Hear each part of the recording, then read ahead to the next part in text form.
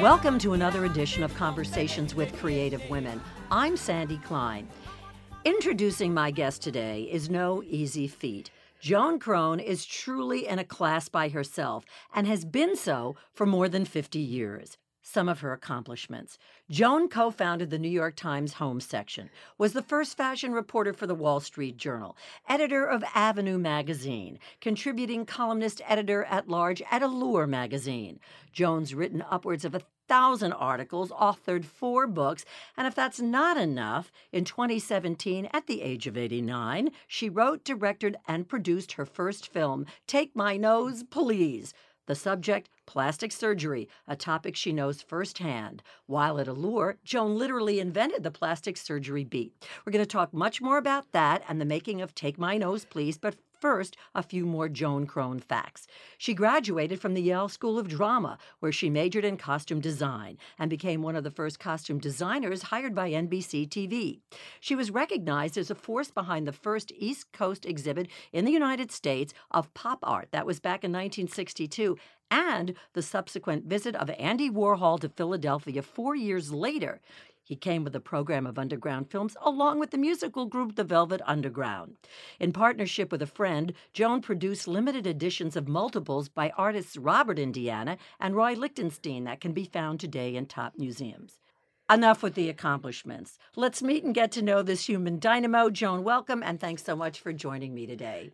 I'm exhausted from hearing all that. You know what I was thinking as I was writing your introduction? Your obit in the New York Times is going to go on for pages. Yeah.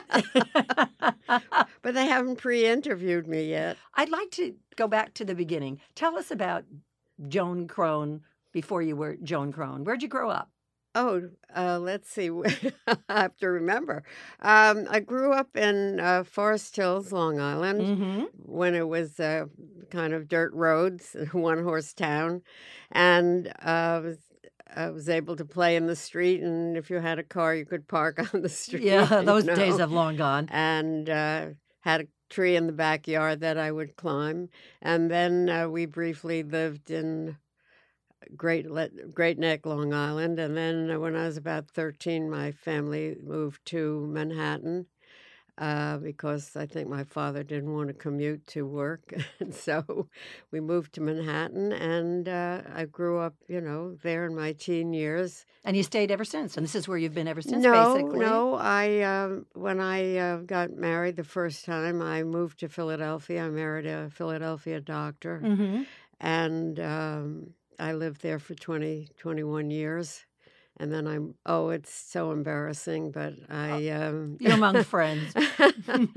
I went to my 25th high school reunion and met my high school sweetheart. And in 2 years, we both left our spouses, and then I married my high school sweetheart. That happens a lot lately as people kind of reconnect on Facebook and things like that. You were just ahead of your time, that's all. That's true. You know, I mentioned in the introduction that you went to the Yale School of Drama. I would have to assume that back in the day, there weren't too many of you in college. Is that fair? You mean women? Women. Yes, that's what I mean. No, there were quite a lot of women in my class. Were there? Yes, absolutely. The Yale School of Drama is a graduate school. Where did you go undergraduate? Well, I only went 1 year to Carnegie Tech. In those days it was called Carnegie Tech. Now it's Carnegie Mellon. Right, in Pittsburgh. And Yale, the drama school, takes a few people every year that may not have graduated from college. So that didn't work against you? No, I mean, it was fine, except that I was the youngest in my class, or the second youngest in my class, and quite naive. And so, it's at the time, it was I entered there in 1945. And men were coming back from the war, and they were much older. But there were a lot of women in the class, absolutely. But I didn't realize until I read in your bio that one could study costume design. There's acting, and there's directing, and there's technical studies, lighting, scenic design, costume design. It's famous for its design department. So And what was the attraction for you and design? I wanted to be I was fascinated with the Ringling Brothers Circus. Okay. The one thing my father did with me was take me to the circus. And once a year, we went to, when Ringling Brothers Circus came to New York, Daddy took me to the circus. And I had this idea that I wanted to be a circus designer. And design the costumes, Yeah, obviously. design the costumes for the fabulous, the circus parade in between Act 1 and Act 2.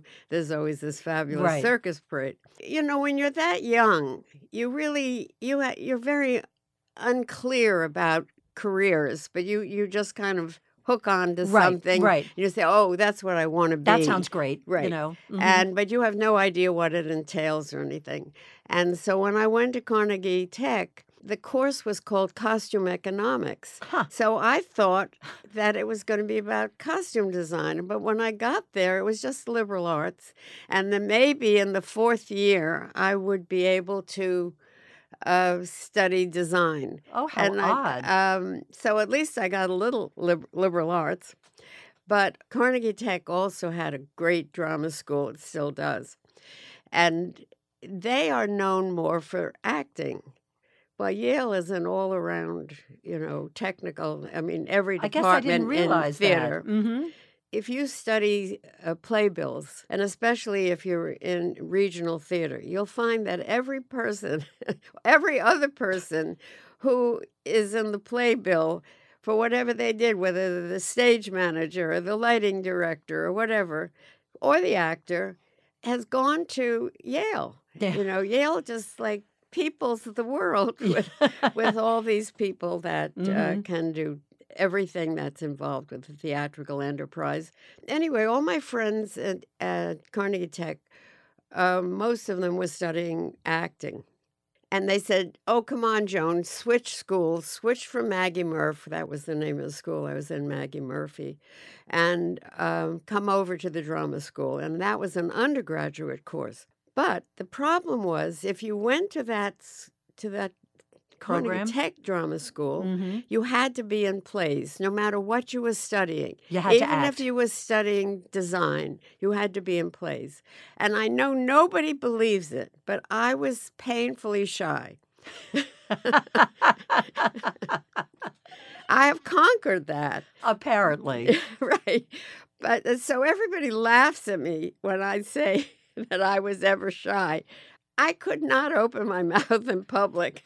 Now, did that have a real impact on you? Do you think that that's what kind of propelled you? Well, no. So I said, I want to go to a drama school because I want to study theatrical costume design. Right. And where else could I go where I did not have to act? So you just didn't even bother. You said, I I'm getting didn't out. bother. I'm out of here. And, I read some, different applications from schools. And I said, oh, I could go to Yale. And they don't insist that you be in plays. They take very few people who don't have an undergraduate degree, but they take a few. And you do the master's degree course, but all you get is the certificate. So it's the same work. And for years, I didn't even know how to put it on my resume because you want to be accurate and you don't want to say that you have a master's degree when you don't. Right. And then finally, I was getting kind of annoyed by that because it's sort of embarrassing not to have any degrees. So finally, I wrote on my resume, master's degree equivalent. That was pretty clever. Right. Yeah. So take us on the trajectory of Joan back then in costume design as to how you managed to move into A, art, and B, journalism. I never set out to reinvent myself. When I speak to young people about, what they want to be when they grow up, they always believe that they can set their course, that they have some control over their life. And from my own experience, you can't control your life. It happens, and you have the doors open, and either you go through them or you don't. right? And so after I graduated from Yale, I went to Europe and I stayed there for 6 months. I went to the Fontainebleau School in outside of Paris. They had courses for American students, and I had some design courses. And I went over for a summer program and with a friend, and it was 1948, and everybody that I knew was going to Europe then. The war was over, and the troop ships were being converted, and students were going on the troop ships and going to Europe and studying abroad. And so I did that. And then, thanks to my parents, who were trying to get me away from this boyfriend, they allowed me to stay longer, and I traveled with my friend, and she and I we traveled all over. We took courses. I tried to get a job and whatnot. And then at some point, my mother said, "You're coming home." Yeah. Right.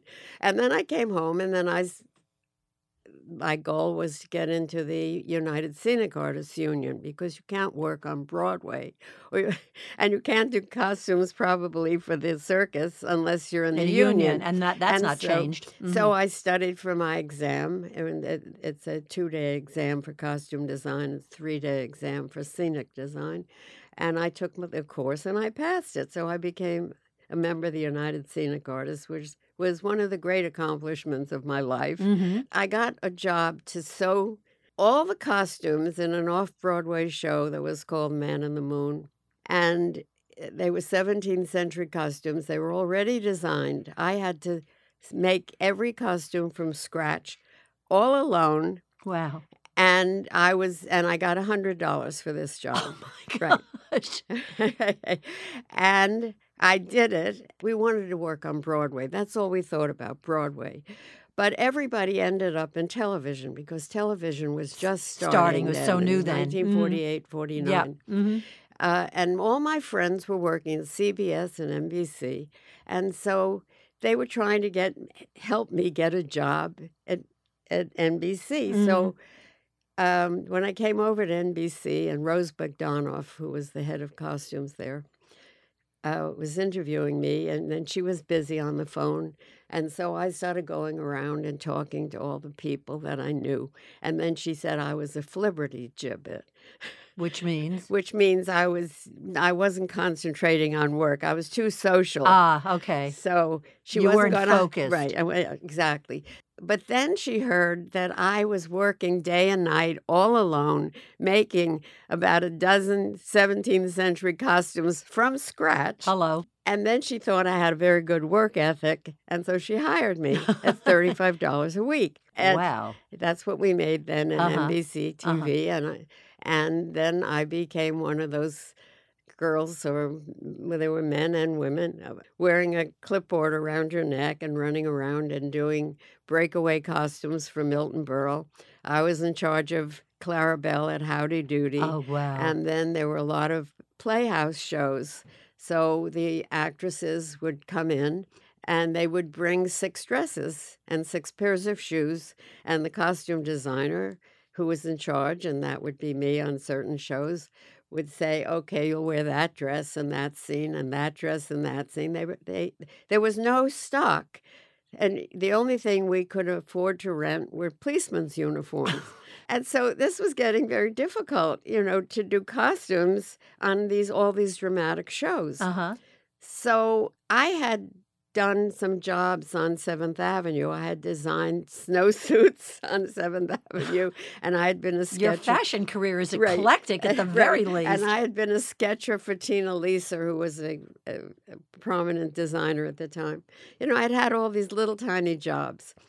And so I knew 7th Avenue. So I went back to 7th Avenue and went to Seal Chapman, which was like the Donna Karan of her day. And I made a deal. I said, if you'll lend us clothes for the women on these dramatic shows, we'll give you program credit. And I made the first deals in television. Wow. And if you see old shows, you'll see Betty Furness's dresses by Seal Chapman. And it's all because of you. Courtesy. So I always feel that that was my great contribution to American culture. Well, I think that's pretty potent. I really do.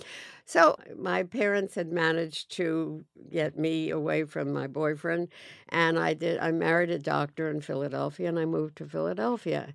And I was offered a job just at that time to be the assistant to the costume designer at the Ringling Brothers Circus. So your dream came true.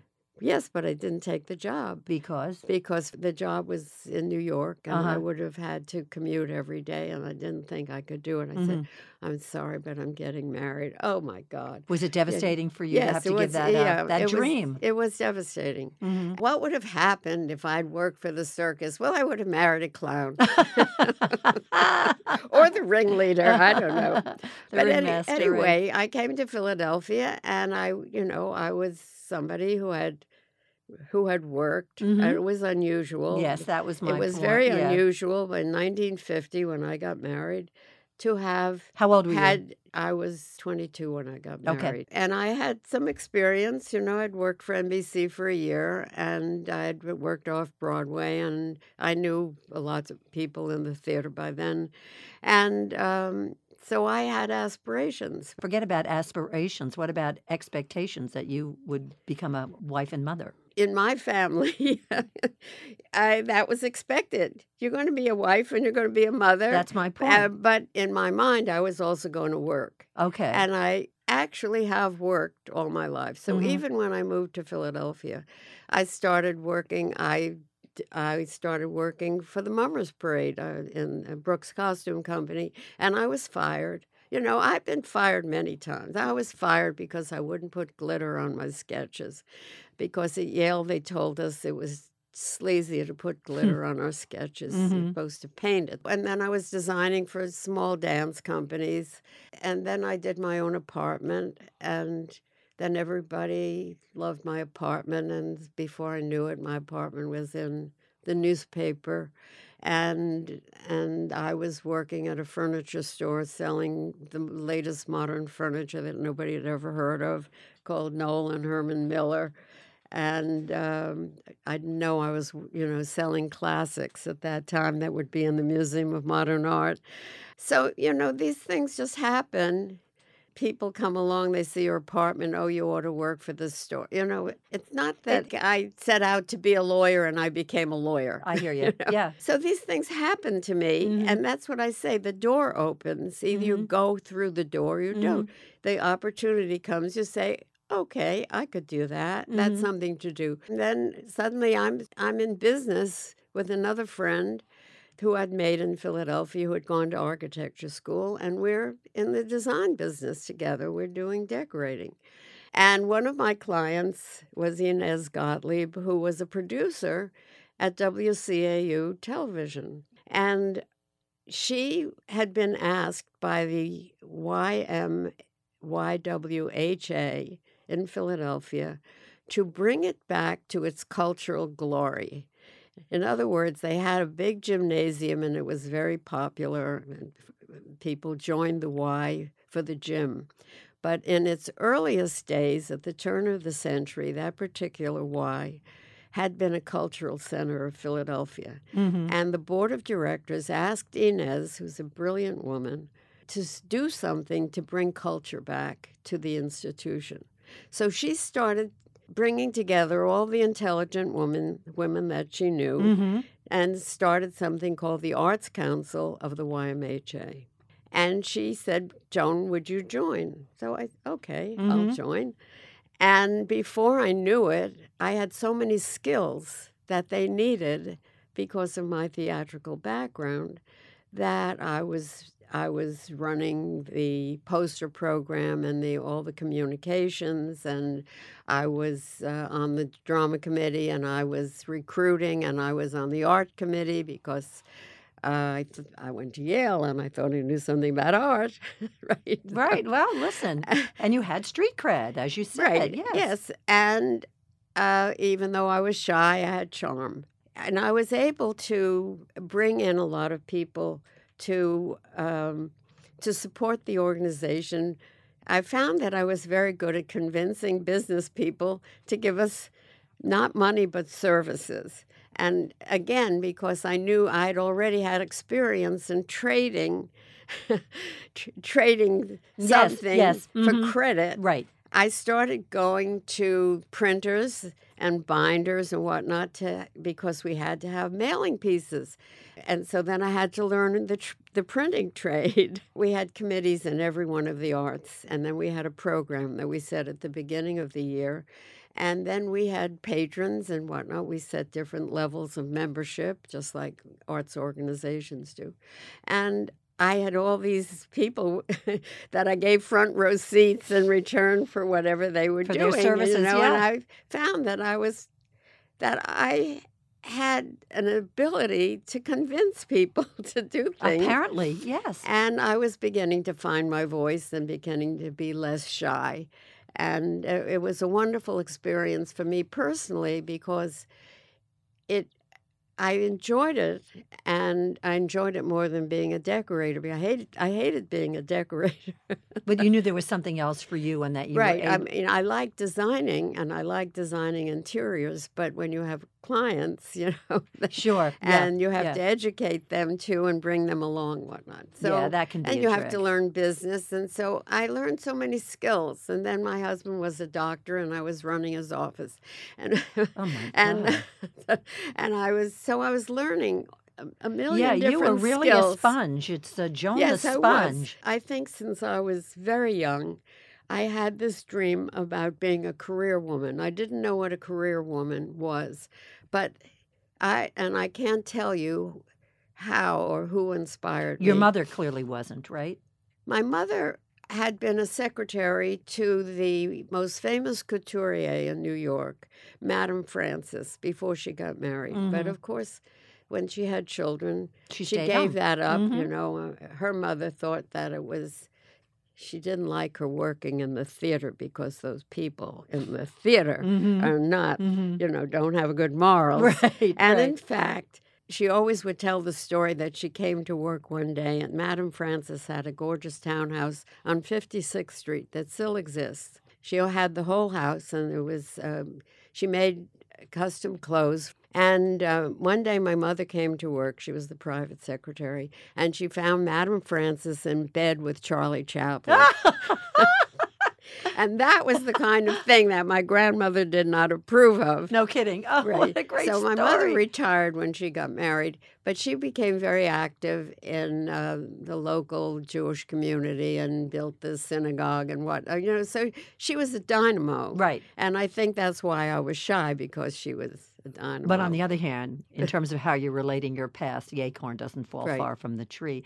I'd like to kind of move into the journalism part of your life, because I mentioned that you have been so many places with so many publications. Was that, too, a natural act for you, Joan? Again, the door opened, and I walked through it.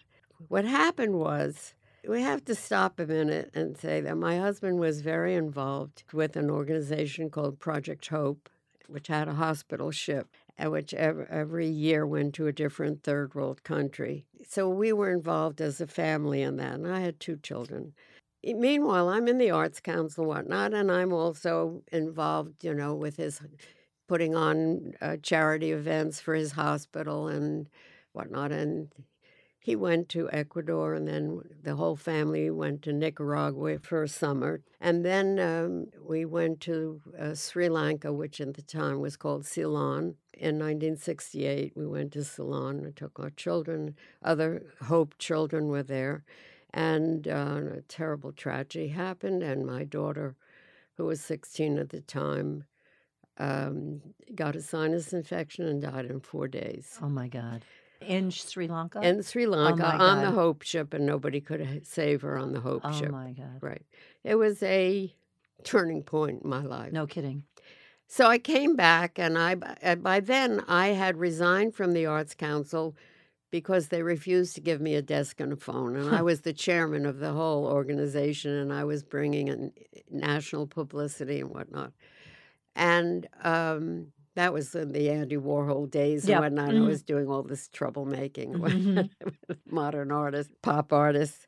So I was looking for a new career. I was actually looking for a new career. And I had no idea what to do. I was despondent and I was in deep grief and Of whatnot. course. And 3 young men came to me because I knew the parents of one of them. And they said, we're starting an underground newspaper. And we'd like you to be the society editor because you know everybody in society and everybody in the underground, which is true. I knew a lot of people in Philadelphia because... Well, you were out there for I was goodness out sake. there, and I knew Andy Warhol, Yeah, right? hello. Okay. So I said, well, I can't write.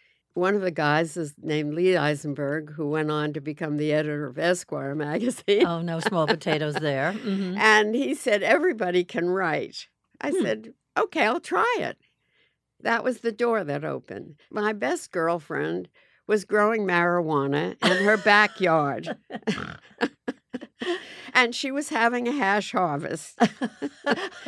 And so I said, oh, well, that sounds like a perfect story for an underground newspaper, yeah. right? Mm-hmm. And so I went to the harvest and I wrote the story and I called them up and I said, you know what? I think I can write. And they said, oh, that's too bad because we've lost our backer and we don't have a paper. I said, oh, that's too bad. What shall I do? And they, why don't you take it to Philadelphia Magazine? Well, Philadelphia Magazine was one of the early city magazines. Mm-hmm. And I happened to know the editor because we used to play bridge together. So I called him up and I said, Alan, I've written a story. And he said, yeah. Drop it off at the office. I'm on my way to Paris. I'll read it when I get back. An hour later, I get a phone call from one of the editors, Nancy Love, who went on to be the editor of Q magazine. Yes, I was just going to say that name is very familiar. And she said, Alan read your story and loves it, and he's going to publish it. Wow. I screamed so loud you could have heard me in space. And that's the day my life changed. I found that writing was just like designing. And nobody act. understands that. To me, you do your research and then it's just a different medium. You pick up a pencil and write words instead of drawing a picture. You know, I was empathetic. I don't know. It just suited me. And obviously, sort of one thing led to another in terms of articles and getting your name out there. And then I guess after writing, on some level, is the next step editing. You know, become an editor. Well, in the beginning, I thought I knew nothing. You know, I knew how to spell. Mm-hmm. But Alan would let me sit behind him when he edited my articles. And I would just watch as the pencil moved and he crossed something out and put something in. He was a brilliant editor. Anybody who knows Alan Halpern will tell you what a brilliant editor he was. And I just learned. I absorbed it. To write a story, let's say a hard news story, for example, to cover a fire or to write a political story is very different than writing something feature-ish. And did one type of writing appeal to you more than another? I said, what shall I write? After this, I didn't realize when I wrote my story about the hash harvest that he had been preparing for several months a major piece about the use of pot in the middle class. Was that ubiquitous back then? Well, it was just the beginning. It was one of the earliest stories about that. Mm-hmm. And I had no idea that I had kind of locked in to a cultural event, a major cultural movement. And so my piece ran side by side with this big investigative report that somebody else had written. And so I said, so what shall I write? Well, the publisher said, well, Joan used to be a decorator. If Joan would write decorating stories, we could sell some advertising. And so I said to Alan, I want to write serious things. That seemed frivolous to you. I said, I don't want to write frivolous things. Mm-hmm. And he sat me down and he said, I'm not telling you how to do this, but people work hard to earn their money, and then how they spend their money is just as interesting as anything else is politics and war and whatnot, and just find a way to do it your way. I said, well, I don't want to write about decorating with a staple gun, which, of course, I could have been Martha Stewart if I had, but I didn't. And so my first story was Mayor Rizzo. Frank Rizzo was the mayor of Philadelphia and a very controversial figure, former police chief. Mayor Rizzo built his dream house. And by the time my story came out, Mayor Rizzo did not move into his dream house. And I'm not proud of that. I didn't set out to take him down, but it was discovered because of my story and then a follow-up by the Daily News that he could not possibly have afforded to build that house. And I remember this. And the contractor eventually moved into the house. But one of the most fun things was, and that's because of my observational skills, was that when I went out to interview the contractor, I came back to the office and I said, Alan, you'll never believe what I saw in the contractor's house. He said, what? I said, he has stained glass windows, but the images in the stained glass windows are guns. No kidding. Right. Wow. Oh, wow. Wow. So they discovered that story scored higher than the cover story on Arlen Specter, who at that time was the district attorney. Before he became senator. Right. Oh, my God. I the more I think about this, I feel so badly for the person who's delivering your eulogy. You know? But I really want to move into the writing for the plastic surgery. Well, these things, you see, these things all happen very naturally. One thing led to another. And it was nothing that if you had said to me, in fact, I went to a lecture because I was a doctor's wife, I was invited to a lecture when I was about 30 years old about plastic surgery. And I remember clearly there was somebody talking about a facelift, and I looked at the woman next to me and I said, not me ever. I would imagine you had to eat some of those words. I did. I ate those words. When I said you co-founded the home section, that was part of your past. It was probably a natural act to do at the time, right? Even though these are big deals. I started at New York Magazine. And I brought them a lot of design stories. And, I did the first story in New York Magazine. I was trying to get out of Philadelphia because by then I was living in New York, but commuting to Philadelphia, writing for Philadelphia Magazine. Okay, and I was trying to get to New York to get a job in New York. And New York, everybody said, oh my God, Joan, you belong in New York Magazine, your style of writing, everything about the way you think. So I finally found a way to meet the managing editor of New York Magazine. She was giving a lecture, and I introduced myself. And she said, but you live in Philadelphia? I said, no, I don't. I live in New York. I just work in Philadelphia. She said, well, send me some of your stories. And then she read the stories, and she said, oh, my God, I want you to meet Clay Felker. And so I came in, I met Clay, and I brought him 16 ideas. Wow. And he went down the list, and the one was Soho, the new art neighborhood. He said, oh, my God, I love it. And when he went down, he checked 16 ideas that he loved, and he said, you're hired. Wow. And that was that. Then I just called up Alan, and I said, I'm sorry, I quit.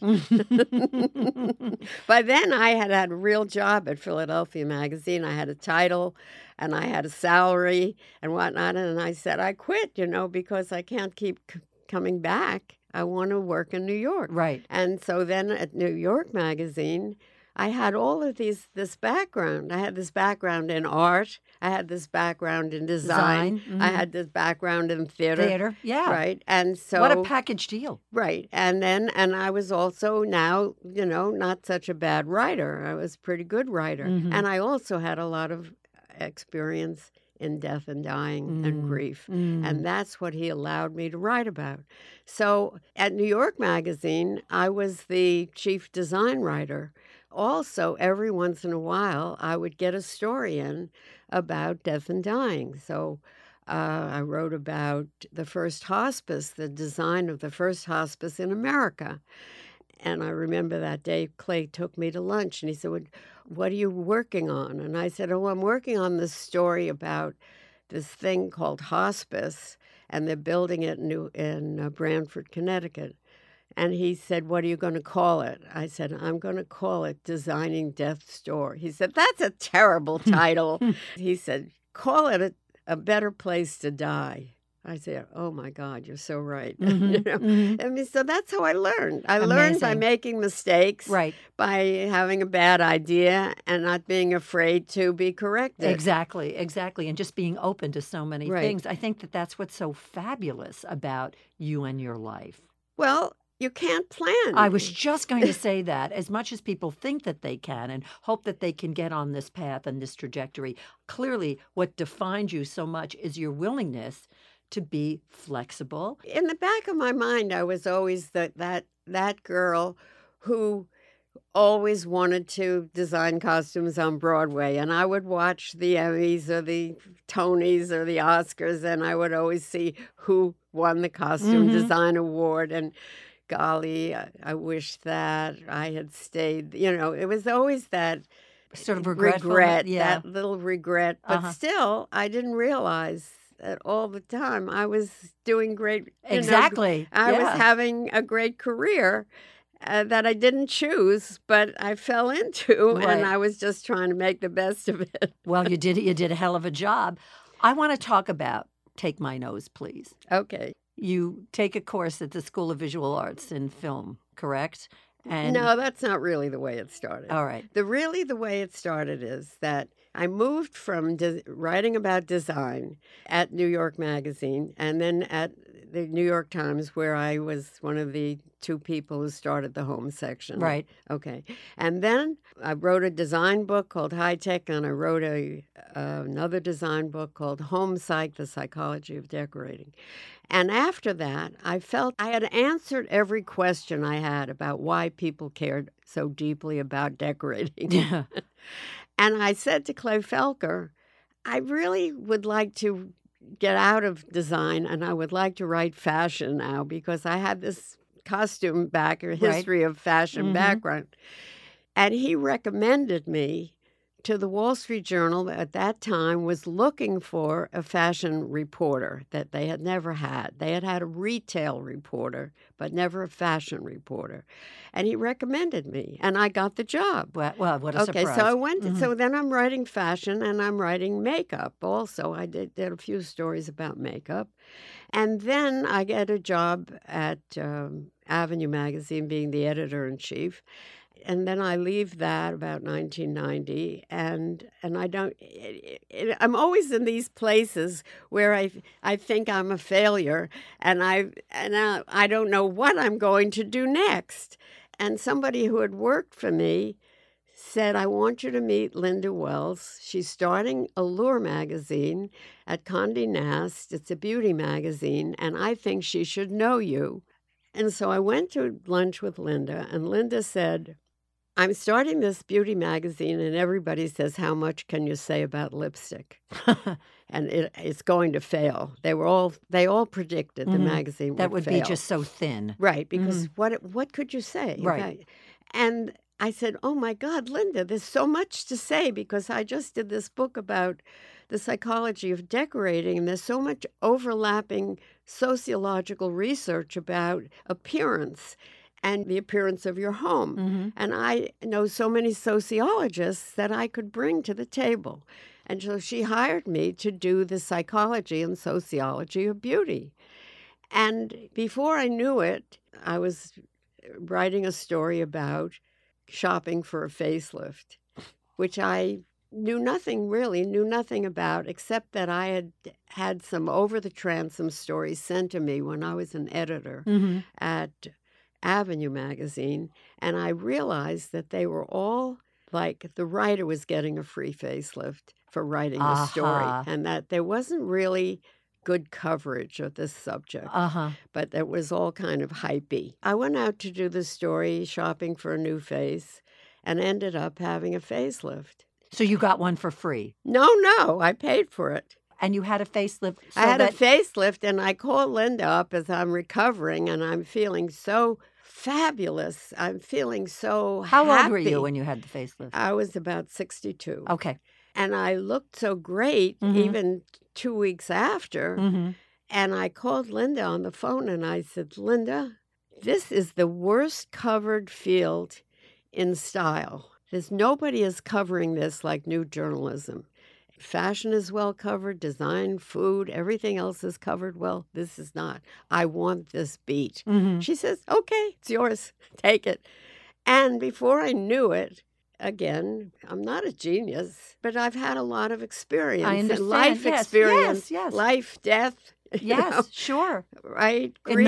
Another natural act for you. Right. That's the way you have to describe this. Empathy. And I have empathy for women who feel bad about their face. And so many people make fun of women who feel bad about their face. And then it's a subject that is treated so different. It's so different in the media. It's all about outing people, criticizing disparaging. People. Right, exactly. And I started writing very powerful stories. Some of them not pleasant. A woman who murdered her plastic surgeon. Oh, God. A woman who died on the operating table. Right. You didn't hold back. I did everything. I did good news and bad news. I did scientific developments, and that finally one day they gave me a column, a monthly column, which then became a every other month column, and then whatever. But it was called Scalpel News, and then that was scientific, and then I made contacts in the industry and knew what was happening and what was coming next, and then. I was there for the beginning of Botox and the beginning of collagen and the beginning of lasers. And then everything was happening in the 90s. I was right there. And then suddenly I become the only reporter in America who's covering plastic surgery full time. Now, remember, let's go back. I had been married to a general surgeon. I'd been very involved in medical things. I would watch my husband operate. My husband in Philadelphia was helping Charlie Bailey, who was one of the first heart doctors. When he was doing heart surgery, which was just at the beginning in the 50s, he would call my husband and his partner and say, come over to my hospital and help me with this operation. Then I would go and watch heart operation. So I had written about death and dying from every aspect. And I don't faint at the sight of blood. I can watch an operation and not faint. Okay, so who do they send to cover plastic surgery press conferences? Every beauty magazine or woman's magazine sends the junior assistant editor. She's just out of college. And when they show pictures, before and after pictures, or they show anything that looks the least bit medical, these gals cover their eyes, and they put their head down and say, I can't look watch at this. Yeah. And I say, I can watch it. Yeah. I had a huge advantage. I hear you. I hear you. I didn't know when I married a doctor that was going to be one of the bonuses. Yes. Take my nose, please. That's another example of a natural act for you, clearly, because you'd written about it for so many years. I've been writing for 20 years, writing about plastic surgery. But it's still, even in this day and age, still has, people roll their eyes about that. Roll the eyes. And you wanted to kind of say, this is all... No. Oh. No. There's never any agency in anything I do. It's all by mistake. Okay. Even the film? Right. Even the film was by mistake. Because of my position at Allure and being known all over the world, actually, for my writing about plastic surgery, because there wasn't anybody else doing it consistently the way I was, I became a talking head in other people's movies. So I'm a talking head in a movie. I'm at the opening, and I'm sitting with my another best friend. And after the movie ends... What was the name of that movie? It was called Youth Knows No Pain. I lean over to Susie, my friend, and I say, I could do that. And then I start writing down ideas for documentary films. And I had a long list of ideas. So I had met the producer on that movie, and I went to her and I said, I have all these ideas for a movie. I'd like to make a movie. And it's not as easy as it looks. Right, but that certainly wasn't going to stop right? you. And this particular idea that I had, I had many ideas, that is going to cost you so much money, you can't do that. It was a film that involved a lot of film clips. And so she said, but if you want to know about how you buy film clips, you have to meet Amy Schull. And Amy Schull is the queen of film clips, of archival film research. I said, okay, I'll meet Amy Schull. So I look her up, I call her, and she says, well, I'm going to be giving a lecture at the School of Visual Arts. Call so-and-so and say you're my guest and get on the list. So I call so-and-so, Nikki, and I said, Nikki, I'm a guest of Amy's. She said, well, and Amy's not talking until March. But, the program is on right now every week. Why don't you come next week? I said, okay, I'll come next week. And next week was Penny Baker, one of the most famous documentary filmmakers. That's every right. week. And then after I saw Penny Baker, then she said, why don't you come next week? And why don't you come next week? And they kept inviting me 1 week at a time. And you kept absorbing. And I said, okay. And by the time I got there, I'm taking notes and whatnot. And all these, they're young people. It's a master's degree program, and it's just one course in a big master's degree program. And this particular course is just meeting famous documentary filmmakers. What a great education. An education for me. And I'm old enough to appreciate it. Got it. Okay. By now, I'm in my 80s. And I'm schlepping down to this place in the snow. And I'm remembering, and I had a bad knee. I have 2 fake knees by now. But at the time, I only had 1 fake knee, and my other knee was killing me. But that didn't stop you. It's snowing. I can't get a cab. What the hell am I doing every Thursday night? But I kept at it because I loved it.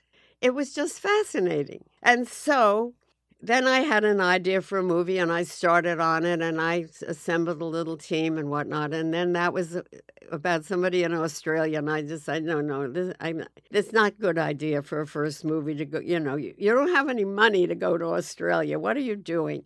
And I stopped. But I still wanted to make a movie, and I'm sitting after my knee operation with my cousin Bill Sheft, who is a writer for David Letterman. He's a comedy writer, and his wife is a stand-up comedian, and they're visiting me because I had knee surgery. Right. And I want to entertain them, So I said, the only people who are honest about plastic surgery are comedians, because I wrote that in my book. I had written a book when I was at Allure, not for Allure, but for myself. The book was called Lift, Wanting, Fearing, and Having a Facelift. And I had a paragraph in my section on Hollywood that the only people who were honest were comedians. And I named names. And Bill looks at me and he says, well, Joan, that's your movie. There's your film. Yeah. And I said, oh, well, that's a good idea. And I went to my computer and I sat down, and it was like, like a Ouija board. And it just came out. Take my nose, please. Yeah. Just came out. And I typed it and I said, oh my God, that's a great title. And because, Take My Wife, Please is the most famous punchline in American comedy. If you look it up on Google. Wikipedia. Yeah. And so anybody that I would say the title of my movie is Take My Nose, Please, people would say, oh, that's hilarious. Yeah, I said, oh, that's a winner. And that's how I got into it. I mean, completely by accident. Well, what's your point? Your whole history whole history is by accident. Maybe that's what they'll write on my tombstone. The film has generated a lot of buzz, and you must be incredibly proud of where I'm thrilled. I'm thrilled, and I'm kind of flabbergasted, because when I started, everybody was kind and skeptical. Right. but quietly skeptical. So I could see that they were just kind of humoring me. Oh, sure, Joan's going to make a movie. Joan is at 89. You know, well, it was 89 when it was finished. Right, but it was okay, started whatever. at, let's say, 85. Okay, and I'm 90 now. Hello. So I knew that they were, they doubted me. And I doubted myself. I mean, how can I pull this off? And, several months into it, I woke up in a cold sweat. I mean, I had already started filming. I had a sizzle reel. I had had a party to raise money and raise not one penny. And I said, how the hell am I going to do this? I woke up in a cold sweat, I remember. I wrote down in a little notebook, what are you doing? You're out of your mind. You've got to stop. And I called a few key people the next morning and I said, I'm out of this. I got to quit. And each one said to me, don't quit.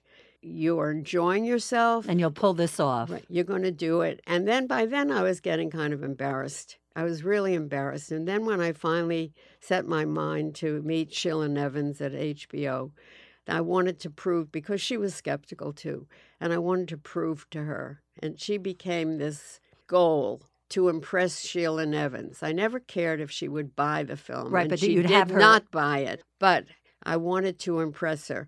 And I heard recently that she said, I always knew Joan would make it, would do a great job. There's your just desserts, right. So that's it. Well, Joan, I mean, we could go on for days. There's sorry, still so much. I talk too much now. You see, I'm not shy. No. There's no apologies here. I think what makes the most sense is that at some point you'll have to come back because there's still so much more going on in your life. I'm sure you still have ideas. Well, I'm on my next film. Yes. All I right. have a great idea for my next film. Will you come back? If I'm alive.